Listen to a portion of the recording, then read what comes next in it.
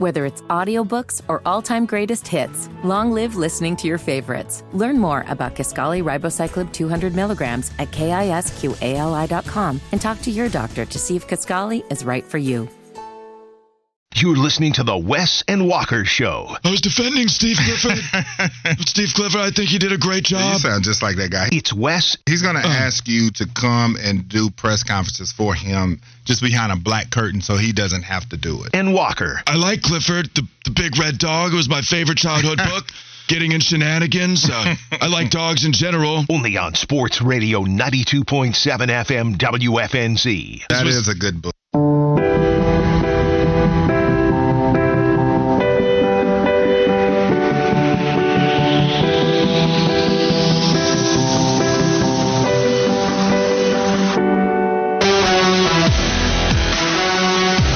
We're back on a Monday. This is the Wes and Walker Show, Sports Radio 92.7 WFNZ. Keep the text coming on the Charlotte Men's Clinic text line, 704-570-9610. We got the text line buzzing, no pun intended, about our Hornets conversation. AJ says, preach Wes, took the words right out of my mouth.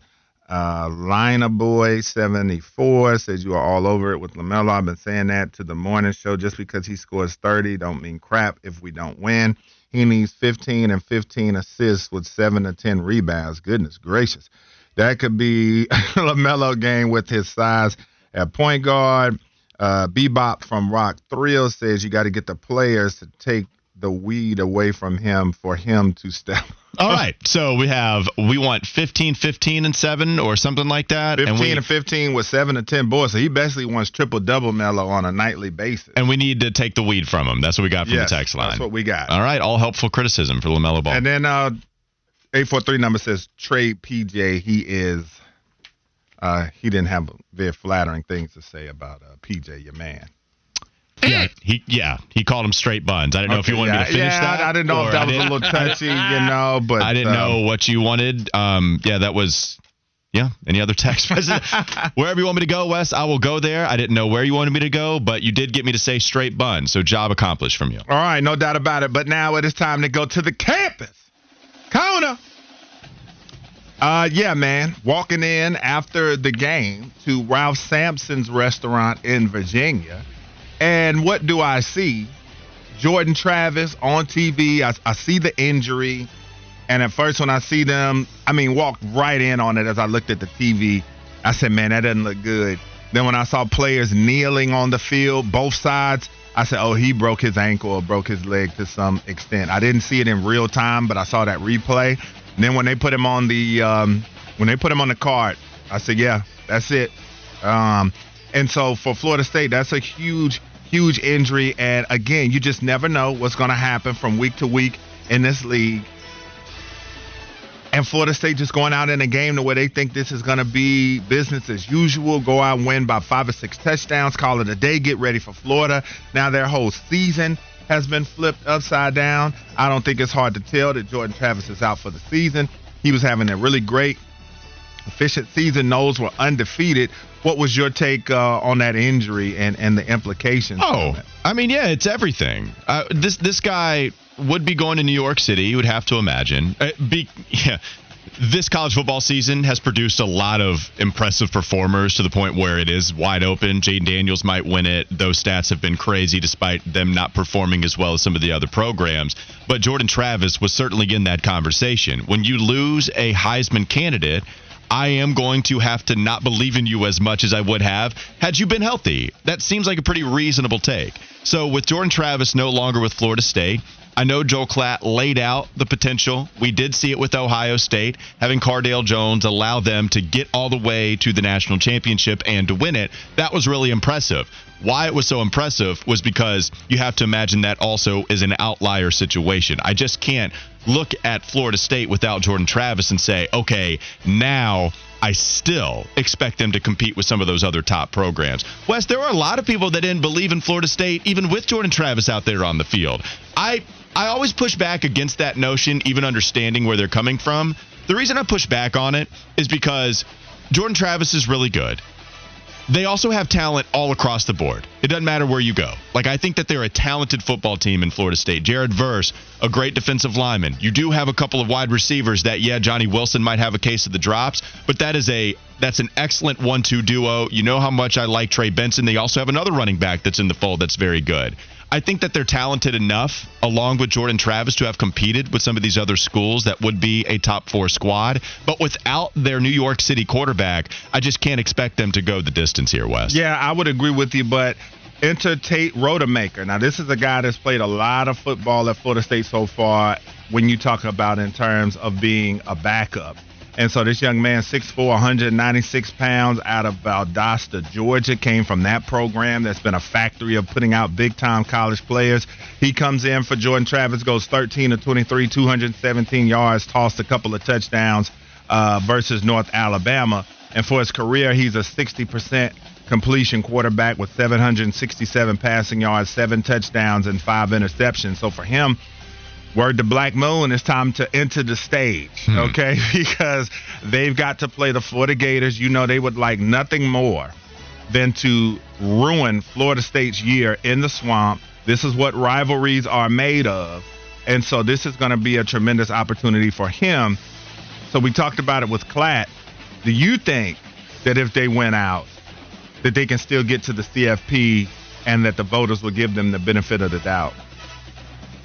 I don't think so with Washington, and I know you're going to have at least one of these teams, Ohio State and Michigan, lose in this game, so you're going to have at least one loss. The other teams that are undefeated ahead of them right now, Washington 4, Michigan 3, Ohio State 2, Georgia, of course, is number 1 in all of college football.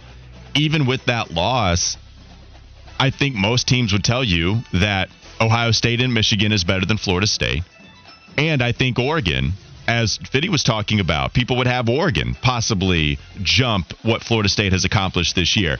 One question I wanted to get to with Klatt, he discussed how Jalen Milroe has been developing enough for Alabama to where he thinks there's a legitimate shot that Alabama beats Georgia. So one thing that, as much as I like Florida State and as much as I would have thought they were deserving of a top 4 shot with a top 4 spot, even with Jordan Travis, I don't know if I could tell you with a lot of confidence that Florida State's better than Georgia, even with Jordan Travis, right? If Alabama beats Georgia, we went over this scenario last week, Wes, then I just think there's going to be too many scenarios that keep Florida State on the outside, especially with their Heisman potential QB not playing anymore. All that to say, no. I think their college football playoff chances, I think they're done. Wow. And I think they're going to roll with somebody else, because if the college football playoff committee is trying to figure out who are the top 4 teams, I don't think that they're going to be able to make the case that Florida State is one of those teams anymore without Jordan Travis. All right, well, I'm going to push back here. I disagree. I think that if they are able to be dominant versus Florida, dominant versus Louisville, still win the ACC, I don't see them holding out an undefeated Power 5 champion, because the problem with Oregon is that if Oregon loses to Washington, they're going to have 2 losses. You're not putting a 2-loss team over an undefeated Power 5 champion. Same deal with Washington. If Washington loses this game, then I think you see a scenario where it would be Georgia, Ohio State, or Michigan with Florida State, and then the winner of that Pac-12 game. Don't know if you throw Texas in there over them, or Bama, or any of those other teams. I think if Florida State is able to finish the slate undefeated, I think they get in by the hairs on their chin. Okay, taking it back to a little bit of the fables or whatever the case back in the day, fairy tales. But I think that they get in there if they're able to finish undefeated. And I think Rodemaker's capable. Now, this is one of those situations you have to go back to the phrase being a game manager. But I think that one thing that helps him, the height of those Florida State receivers, he's got guys that he can throw 50-50 balls to when in doubt, that can come down with it with consistency. He's got the tight end in Jaheim Bell. He's got the running game. He's got everything he needs. It's literally for him, just put the ball in the hands of the playmakers, don't make mistakes, and they should be okay. I think where my lack of confidence comes in, they've had to have Jordan Travis be dynamic despite a lot of that help, too. Like, I think Jordan Travis... Their defense has been lights out. Oh, no, it's been great. Cases, yeah. Oh, no, but even offensively, though, I think you've needed to see him making dynamic plays in order to help get their offense going, despite having all of the help he needs, which I do not disagree with you about. Yeah. I just have seen Jordan Travis uplift some of those offensive units, especially if Johnny Wilson has a case of the drops. We've seen that for a few games this year.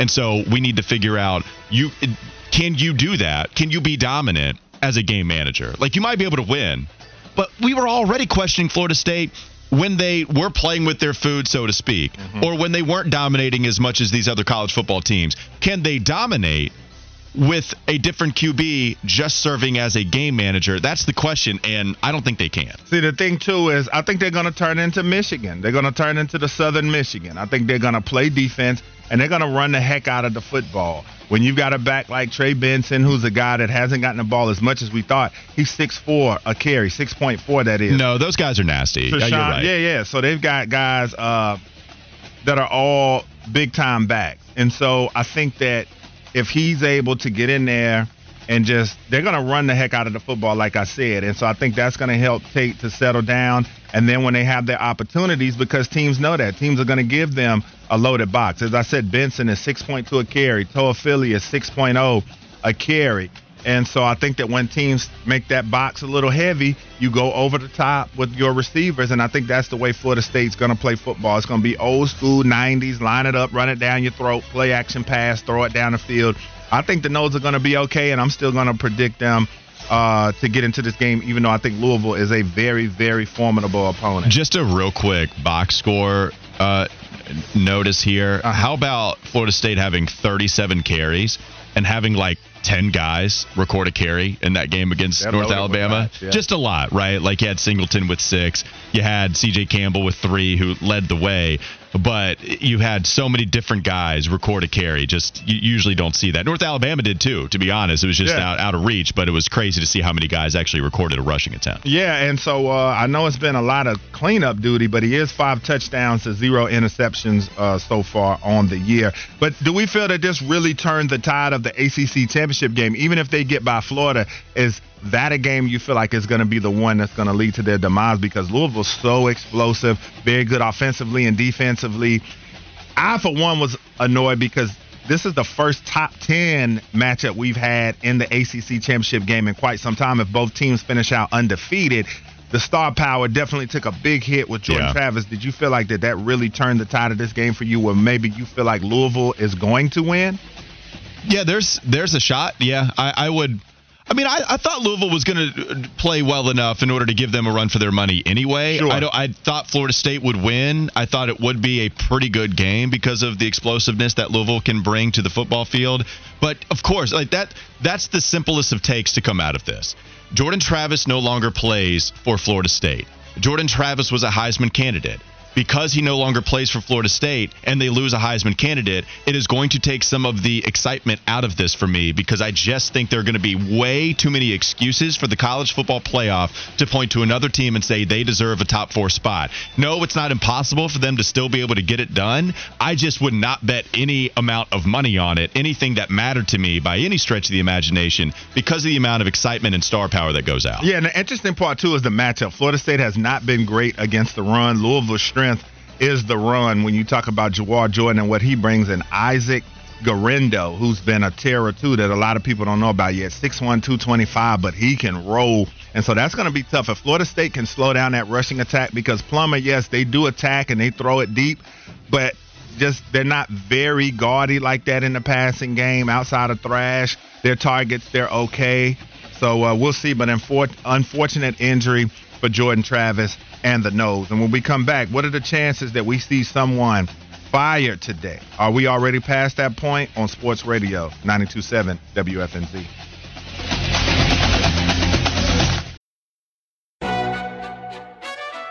McDonald's is not new to chicken. So maybe stop questioning their chicken cred and get your hands on the McCrispy. Juicy fried chicken, buttery bun, unmatched pickle to chicken ratio. Yeah, they know what they're doing. In fact, we can honestly say they're not new to chicken. They're true to chicken. The McCrispy. Only at McDonald's. Ba-da-ba-ba-ba. Whether it's audiobooks or all-time greatest hits, long live listening to your favorites. Learn more about Kisqali Ribociclib 200 milligrams at KISQALI.com and talk to your doctor to see if Kisqali is right for you.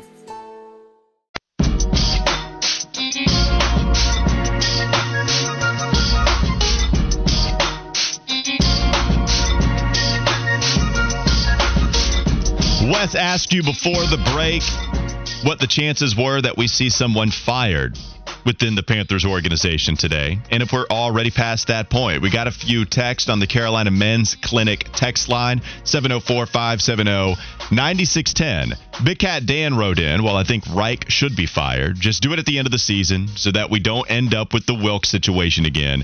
Just fire Reich and Fitterer on Black Monday and start fresh from there. 704 wrote in, if somebody's not fired today, it will send a message that Tepper is fine with what's going on, and you hate to see someone fired, but they need to do something. 704, a different number, said, yeah, we're past the point of firing today. Frank and Scott should have been fired around 5 p.m. yesterday. Not much time after the game ended. And then Big Cat Dan, one more, said if Tepper keeps either, he would in fact be worse than Jerry Jones and Mark Davis. Wes, let me ask you, what's the benefit of firing Scott Fitterer and Frank Reich in season before we actually get to the offseason before they make that decision? I guess it's just getting a head start, so to speak, and just sending a message to the locker room that losing is not going to be tolerated or enjoyed by ownership. I think that's the message that you send by doing so. Other than that, as far as on the field, I don't think much changes, even though you do have a tendency to see teams when the coach is fired, they'll come out that next game or two after, have a little bit more of a fire under them and come out and play, get a win or two or something like that. But I think it just more so sends a message to the players and the fans that this is unacceptable. It's also telling that you made a mistake, clearly, because you just hired the guy. And if you fire him before he gets to his second season, you're letting the fans know, hey, we messed up. So I think that's the messages that are sent by doing that. I'm trying to weigh the short-term benefit with the long-term ramifications. If they fire Frank Reich and Scott Fitterer, but Frank Reich is the real decision here. If you fire Scott Fitterer, that's fine in season or as the season ends, because I can't expect him to hold on to his job the way that this season went, Wes. So if you fire Scott Fitterer, because so much of their work is done through the offseason, I don't know if there's really a benefit or a detriment as to that decision, as the timing of that decision. So that conversation's less interesting to me. The one that is interesting is Frank Reich. Here's why I wouldn't do it in season. Even if I understand why fans want it, just think about the situation this team has put themselves in, what David Tepper has put this team in when he's fired guys in season beforehand. Perry Fuel took over as the interim coach once they fired Ron Rivera. Perry Fuel never had a shot at that job, and they decided to go with Matt Rule afterwards. When they fired Matt Rule in season after the San Francisco 49ers loss, that was so bad, they decided to promote Steve Wilkes as the interim coach. The idea was that he had to do, what was it? I forget the exact words used, but it was something to the tune of an amazing job. If he does an amazing job, Steve Wilkes will have a shot at this head coaching vacancy. He did pretty damn well. Steve Wilkes had this team playing better football than we've seen under the entire tenure of Matt Rule. You're actually playing meaningful football against the Tampa Bay Buccaneers the second to last week of the season, and it was a sack given up on the final drive by Ike Ekwonu, but had a pretty good season too under Steve Wilkes. The way that they had that style, I don't think that's a coincidence. I think the style, it benefited Icky more, and we got to see good production. But what happened was they were playing meaningful football. Steve Wilkes doesn't have a shot. Wes, who are your top coordinators on this team right now that might get promoted? It would be Ejiro Evero, your defensive coordinator, and it would be Thomas Brown, your offensive coordinator, turned play caller, turned not play caller, and has already had a mess of a season to which none of it is his fault. Is David Tepper really going to go with another black interim coach just to not give him the job at the end of the season if something turns around? Or there's not a win situation here? Because what happens is you either promote Ejiro Evero or Thomas Brown as the interim head coach, and then you continue to lose. And now these coaches have that on their resume. Even if we can have some context applied, you would hope that GMs, decision makers across the NFL wouldn't have that be on their plate, even if technically they did lose those games because they held the title as head coach. But that doesn't do them any favors. All right, so now you're giving them a mess. And then if you don't hire any of them, Thomas Brown or Ejiro Evero, after actually maybe squeaking out a couple of wins. Maybe the offense does look better. Maybe this defense does ramp it up, because you're right. We see it time and time again. When there is a coaching change, you do see an immediate change with how the team performs. That's just how it is. We see it all the time. If that happens and then you don't hire them as the head coach, well, then we're right back to David Tepper throwing all this mess on a black coach that was promoted, and you got another problem. Now it's a pattern, okay? Now you got this happening 3 times. I guess you don't have to promote Evero. You don't have to promote Thomas Brown. You could go to Josh McCown. You could go to Jim Caldwell. Maybe you could go to Dom Capers, whoever. But if you go to Josh McCown, I'm not sure that he would do a great job. And also, when he gets it, then there is going to be a potential narrative, oh, well, McCown, privileged, he gets it. What did he do to deserve this job? Working with Bryce Young, who hasn't looked great and, in fact, regressed the last 3 games. David Tepper, if he sees a short-term benefit of getting out in front of the coaching search, beating these other teams, he's forgetting the long-term ramifications that he's already experienced. And my last point here, Wes, if he does this again, it would be further proof that David Tepper can't learn from his mistakes. He can't do it. And that's why I do think you probably have to wait until the end of the season in order to make a decision on Frank Reich. Yeah, and I think that you bring a ton of valid points to the table. I think the way to go, if you did make this firing now, would be to go to a Jim Caldwell, because he's the seasoned veteran head coach on the staff. I know that Dom Capers is as well, but I think, and you could go to Capers if you want to. If you wanted to feel like 95, 96 around here, you could go to Dom Capers as well. But I think, for my money, if you are to make this move, I think you go to Jim Caldwell. You see what he can do with the job. He wouldn't be an awful candidate if you moved forward with him, but I know they want to go with the young, offensive-minded head coach. But you look at what he did in Detroit. A lot of people thought that he was wrongfully fired there. But he's used to dealing with the coach of losing and turning it around, because that's what he did in Detroit.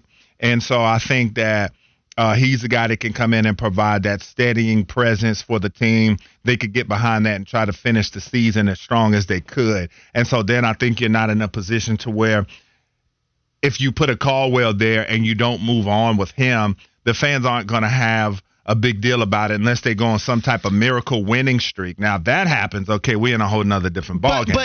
But you're putting this mess on another black interim coach, which is too much of a pattern in the NFL altogether. You can't do it again, Wes. Yeah. Like, not in my opinion. No, you just can't. That's a great point, because the narrative is out there, whether people want to hear it or not. The narrative's there as far as what's been happening here. And so that's a good point, as you bring up, to keep him in until the end of this thing because of the perception. Now, if you give it to Evero at the end, if you decide to see what Evero can do, because he's been the guy. And by the way, it's not just from Carolina Panthers fans that have wanted Evero to be the head coach, because the defense, at least in the last month, they've had their ups and downs. They were playing some good football for a while.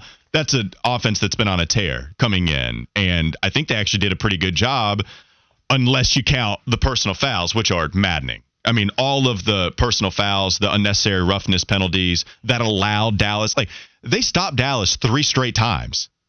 And yet they still scored a touchdown at the end of that drive, because they kept making stupid play after stupid play. And that's on them. That's on the coaching staff. Bad teams gone bad team, man. Bad teams gone bad team. It was awful. But Evero had received interest this offseason from other franchises, from this very one who gave him a head coaching interview, and he's still getting it right now. We've heard from NFL reports even about a month ago, a couple weeks ago. Evero is going to be a name considered as the head coach wherever there's a vacancy.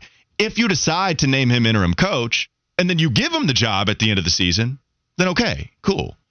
But if you think that there's a real shot that you don't, and I do think there's a real shot that they would not give him the job, then you got to ride this out with Frank Reich. It's going to get bad. But newsflash, it's already terrible. Bad. It's already terrible. Rock bottom. I don't know how much worse you can get, to be honest with you. I mean, we keep asking that question, and it's frequently that we're proven wrong. So I don't want to continue to ask it, but, I mean, you had an 80-20 turnout for Dallas Cowboys fans yesterday. It's rock bottom. It could get worse, though. If something happens to the quarterback, something happens to the quarterback, but outside of that, outside of him suffering some type of injury that takes him out for the start of next season or doesn't put him back until the middle of next season, they're at rock bottom. you go into every game not expecting the offense to do anything. I mean, we're at that point. We're going to go against Tennessee next weekend, and Tennessee just got blitzed by Jacksonville. Now, the running game didn't really get going for the Jags. Trevor Lawrence had a nice game. Calvin Ridley finally got going again, a couple touchdowns. But when you play Tennessee, Tennessee has some talent up front. We know Mike Vrabel, despite them trading A.J. Brown and, trading a lot of the talent that they've had before, Mike Vrabel's still a good enough head coach. And so if you're going to compare the coaches, then Tennessee at home, by the way, Tennessee's going to be a team that I expect to perform well enough. And if you didn't do anything against a Colts defense that had been reeling, if you didn't do anything against a Bears defense, a Bears team that had been reeling at that time, I can't expect I can't expect you to figure it out ever. That was the thing with Dallas, Wes. The only reason you might have had any confidence going against Dallas was the Queen City Magic thing. Was this season? It was working for a while. NFL is weird. Things are crazy. And they played bad football, but they were still in the mix, really, because they were running it pretty well. I wouldn't say they dominated the line of scrimmage, like Frank Reich said. Yeah, like Frank Reich said. But they were running it well. Chuba, Miles Sanders had a couple of good runs. But, Wes, they needed a 17-play drive with 2 fourth-down conversions. That happened the first fourth-down conversion attempt, Bryce Young had his pick. He could go to Tommy Tremble, picked it up easy. They did pick it up easy with Adam Thielen wide open. But the second one, I mean, you barely get it, but thank goodness for Adam Thielen once again, and it took 17 plays to score. You have to be perfect every single play if you're Bryce Young in order to put points on the board. And that's why, because of such a slim margin for error, I can't expect this offense to produce anything. I mean, you better pack a lunch when the Panthers have a touchdown drive, okay, because it's going to take a while. And so they're just at the point you are just simply looking for answers good enough to get you through the rest of the season. And there's still plenty of games left. Like this thing, there's a lot left to be said for this season with all of the games remaining. And that's the funny part, too, with the matchup like Dallas. You expect them to come in and get smashed. It happens, and then there's all this fallout as if people didn't expect it to happen. Like people's anger, they get so upset about it, but it's like you guys thought this was going to happen anyway, so what are you mad about? I guess the fact that you actually see it come to fruition maybe is what sets you off with this team, but I think wholeheartedly you're on the right track as far as just letting them finish out the year, because you don't have to add all the extra bad PR on to an already bad season. You clean up, figure out who you want to keep, who you don't, and move on. I was looking for this text. Somebody brought it up on the Carolina Men's Clinic text line. But one of the questions is there a reason that somebody might want this job? I did want to go to a Jonathan Jones report from CBS Sports over the weekend, and one of the quotes that he had in that article was that a league source told him some Sharks out there do want this job with Carolina. But there are some guys out there. It's not surprising because there are only a limited amount of head coaching gigs in the NFL. So I could understand, there's only 32. Of course, with these things being so scarce, even in a bad situation, you still get to say that you were a coach in the NFL. But we have seen some guys turn this down before. Ben Johnson being one who was set to interview with the Carolina Panthers. Ben Johnson was the favorite. And then he said, no, I'm good. I'm going to go back to Detroit. Even DeMeco Ryans didn't really want to interview with this team, and he ended up being the head coach for the Houston Texans. But according to Jonathan Jones, a source tells him there are some Sharks, not even just some average Joes, right? I don't know who these Sharks are. I don't know what size they are. I don't know if they're vicious like great whites. I don't know if they're vicious like a bull shark, or if you're just some kind of like nurse shark that, all these touristy places allow you to pick up because they're not going to hurt you. I don't know what kind of sharks want it. What's the selling point, though? We know all of the things that are wrong with this team. We know the David Tepper control aspect. We know you might not even have any continuity because of the GM being here. I don't know. What is the attractiveness of this job, Wes? If you were somebody trying to sell me this product, how would you sell it? How would you recruit it? Well, I guess my sales skills will be judged here. I was a salesman for a while, so let's see if I can go back and have a little flashback here. Well, for one, I'm going to sell you on the fact that the division, the pedigree isn't there. The quarterbacks that you have to deal with as far as winning the division is something that's going to be attractive. You're not going to have to face a bunch of guys every single week. that you have to fear what they can do. So there's one. Two, you've got Bryce Young, a young, promising quarterback. He's struggling, but this is a young, promising quarterback, so you've got that there. You're going to have plenty of salary cap space because you don't have to worry about paying a quarterback a bunch of money for at least another 4 seasons. So you get a chance to build the team in your likeness. Go out there and pitch, Wes. I like it. Listen, man, I used to, get the job done. You get to go out and spend plenty of Skrilla to get the guys that you're going to need. If need be, you've already got coaches on staff that I feel are more than competent there, whether you talk about Evero. So you already got a defensive coordinator in place that's one of the best in the business if you keep him as far as how he's perceived. So those would be my selling points. And then on defense, you've got some young studs in Brown, and you've got Brian Burns over there as well. So those would be my main selling points. And my last one, the closer, because, closers get coffee, okay? ABC. And even though I'm not a coffee drinker, but you get it. You will have an opportunity to be the face that turns around a franchise that has been devoid of the playoffs in 6 seasons. You're going to be the savior. You're going to be the guy. And you pretty much are going to have to build this thing brick by brick. All right, so let's go over all the reasons. I think there are a lot of good ones. QB contract. If you believe in Bryce Young, that has to be the pitch, right? We still do if everything works around him, but it's still a QB contract that's as low as it is. I like that. Weak division, you're so right. You're talking about these other teams that have not landed their future or their franchise QB to this point. So you are not starting behind in that regard. Derek Carr I don't expect him to be the franchise QB for the Saints. The Falcons haven't shown anybody at that point. I don't expect Baker to be that guy. I like that. Good enough holdovers on the staff if you want to keep some of them. So you think a head coach would like to make their own decisions on that. But if you did want to keep Evero and Tepper was willing to pay him more and you still have this contract, then you could still do that. I like it. Defensive personnel, being the face to turn it all around. I like it. I thought that was a good sales pitch, Wes. All right, man. Because there's a lot of reasons to not like it. We know that. But I like some of those. Those are legit reasons as to saying, okay, this is why you should take over the head coaching vacancy for the Carolina Panthers. Tell Wes how awesome he is at closing the deal. 704-570-9610 on the Carolina Men's Clinic text line. Let's go to one more Fitty Flash before we even welcome in the last hour. What you got for us, Fitty?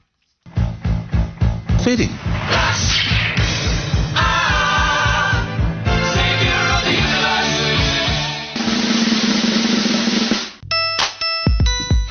The second AP poll of the men's college basketball season is out. We got some movement after you saw FAU lose at home over the weekend to Bryant.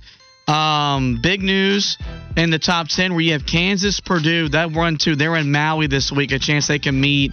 And that invitational also, Gonzaga is 11. ACC teams are featured. Number 9, Duke. Number 10, Miami. Number 14, North Carolina. And then number 24 for the first time this year in the polls, Walker. Your Virginia Cavaliers have entered the AP top 25. So now 4 ACC teams are ranked as Feast Week is here, the second best week of the college basketball season. They're my Virginia Cavaliers, because I've been high on them coming into the season. I like it. Let me flip it right back to you real quickly, Fitty. What did you think of North Carolina's performance over the weekend? And now you get to see them off to a 3-0 start. Defensively is night and day. Seth Trimble, Jalen Withers, they're specimens off the bench. I never thought I'd see the day where North Carolina is full court pressing up 30. But alas, that is the way Hubert Davis wants to play basketball, and I'm here for it. He also said that he's going to start wearing the blazer, the suit on the sideline. Oh, I know. Like many of the great Carolina coaches before him. And you have to, man. Like, players aren't going to take coaches serious when they're coaching in a rain jacket. Like, it's just not going to happen. Put on a damn coat. Yeah, I hope he gets his footwear game up a little bit more on the sidelines. But other than that, I think this is a good sign for the conference, especially getting Virginia in there. They've looked fairly strong early. Don't necessarily have a go-to guy, in my opinion. You could say maybe it's Reese Beekman. But other than that, Virginia looks like a team that's going to be trending up. And then I think there'll be 1 or 2 other ACC teams that'll get into the mix as well. Not Wake Forest. Dang. Yeah, sorry about that.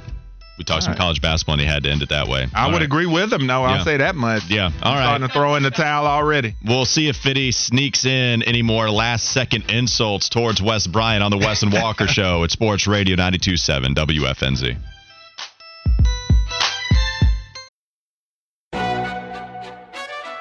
McDonald's is not new to chicken. So maybe stop questioning their chicken cred and get your hands on the McCrispy. Juicy fried chicken, buttery bun, unmatched pickle to chicken ratio. Yeah, they know what they're doing. In fact, we can honestly say they're not new to chicken. They're true to chicken. The McCrispy. Only at McDonald's. Ba-da-ba-ba-ba. Whether it's audiobooks or all-time greatest hits, long live listening to your favorites. Learn more about Kisqali Ribociclib 200 milligrams at KISQALI.com and talk to your doctor to see if Kisqali is right for you.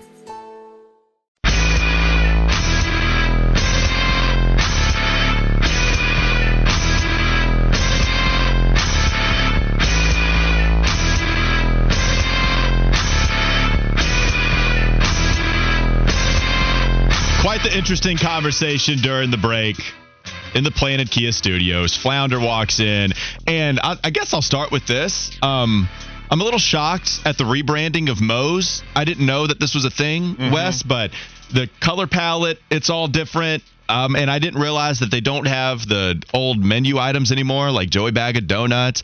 I used to be a home wrecker guy, at least in Moe's, not anywhere else. Just want to make that clear.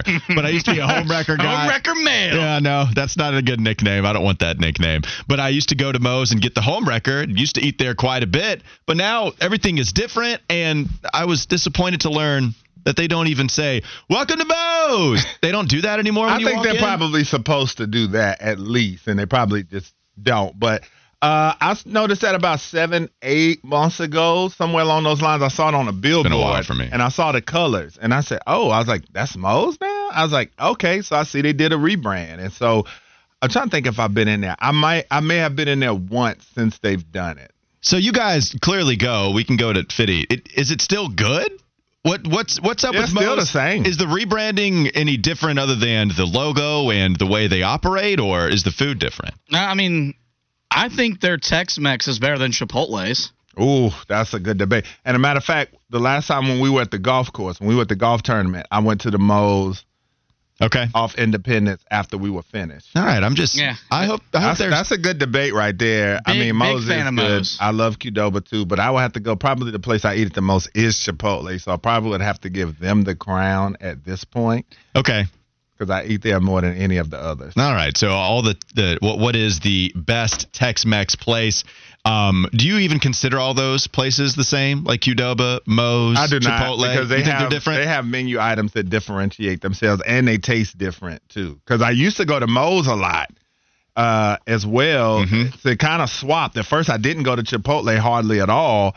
I was going to Moe's and Qdoba. Then I started going to Chipotle a lot because I like their food. But no, they do not. I just feel like Qdoba loads you up, man. They do not. That's what I they like. do. That's pretty consistent for me, my Qdoba experiences. I feel like it's the least popular of all the ones that we're mentioning, but it's also the one that gives me the most food. Yeah, and so it is. shout they out have to some Qdoba. type of new barbecue type of chicken because I had that one a few weeks ago and it was really good. All right, so I just wanted to see what were some of was the rebrand worth it for Moe's, and I really hope that they're still welcoming everybody once they walk into the door. Okay, speaking of rebranding, is it time for Charlotte Sports to just go through a complete rebranding of the Charlotte Hornets and the Carolina Panthers? We already did it once, twice with the Hornets franchise. We went to the Bobcats after the original Hornets left us, and then we went back. We took our name back, but still, a lot of the same results. I was talking about the state of Charlotte sports, and I did want to go back into the archives and see where it compares. And so I immediately go to 2010 for the Panthers because that was the last time you could go to anything remotely close to a record this bad. 2010, the Panthers go 2-14. They're the worst team in the NFL. Jimmy Clausen is their QB the last year before you have Cam Newton. And that was a year where the Hornets actually made the playoffs as the Bobcats.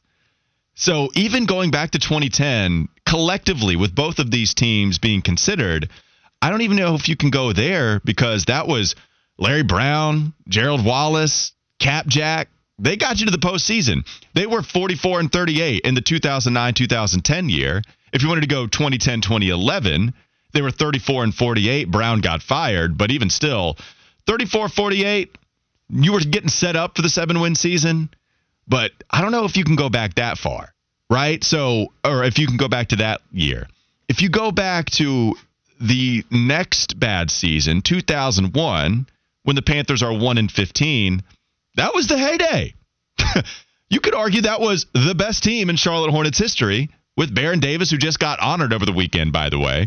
That was as far as they've ever been in the Eastern Conference playoffs. They were one game away from making the conference finals. So that was as best as it's ever been. I hate shedding light on just how negative the state is right now. I don't want to talk about this. It's not anything that I'm excited about. But, man, we are in, you can compare this to the worst times in Charlotte sports fan history. Like, this is where we are. Maybe the team leaving is a little bit different. You're not talking about a bad record. That was a good team when they got taken away, which is really hard. But just as far as what those teams are doing at that moment in time, at the same moment in time, it doesn't get much worse than this if you go back in the archives here, Wes Bryant. So what I think, as far as these teams, they each need a shakeup. One internally and externally. Let me explain. So for the Hornets, I think they need to make some deals to get some guys in that's a little more gritty, that care just a little bit more about winning to be able to turn this culture around, because I think the Hornets culture is, in my book, an all-time low. And so then I think for the Panthers, you need to go out and sign the requisite players that you're going to need if you want to get better. That's clear. And I think, too, to get some more goodwill going with this program, I think it's finally time for a uniform change.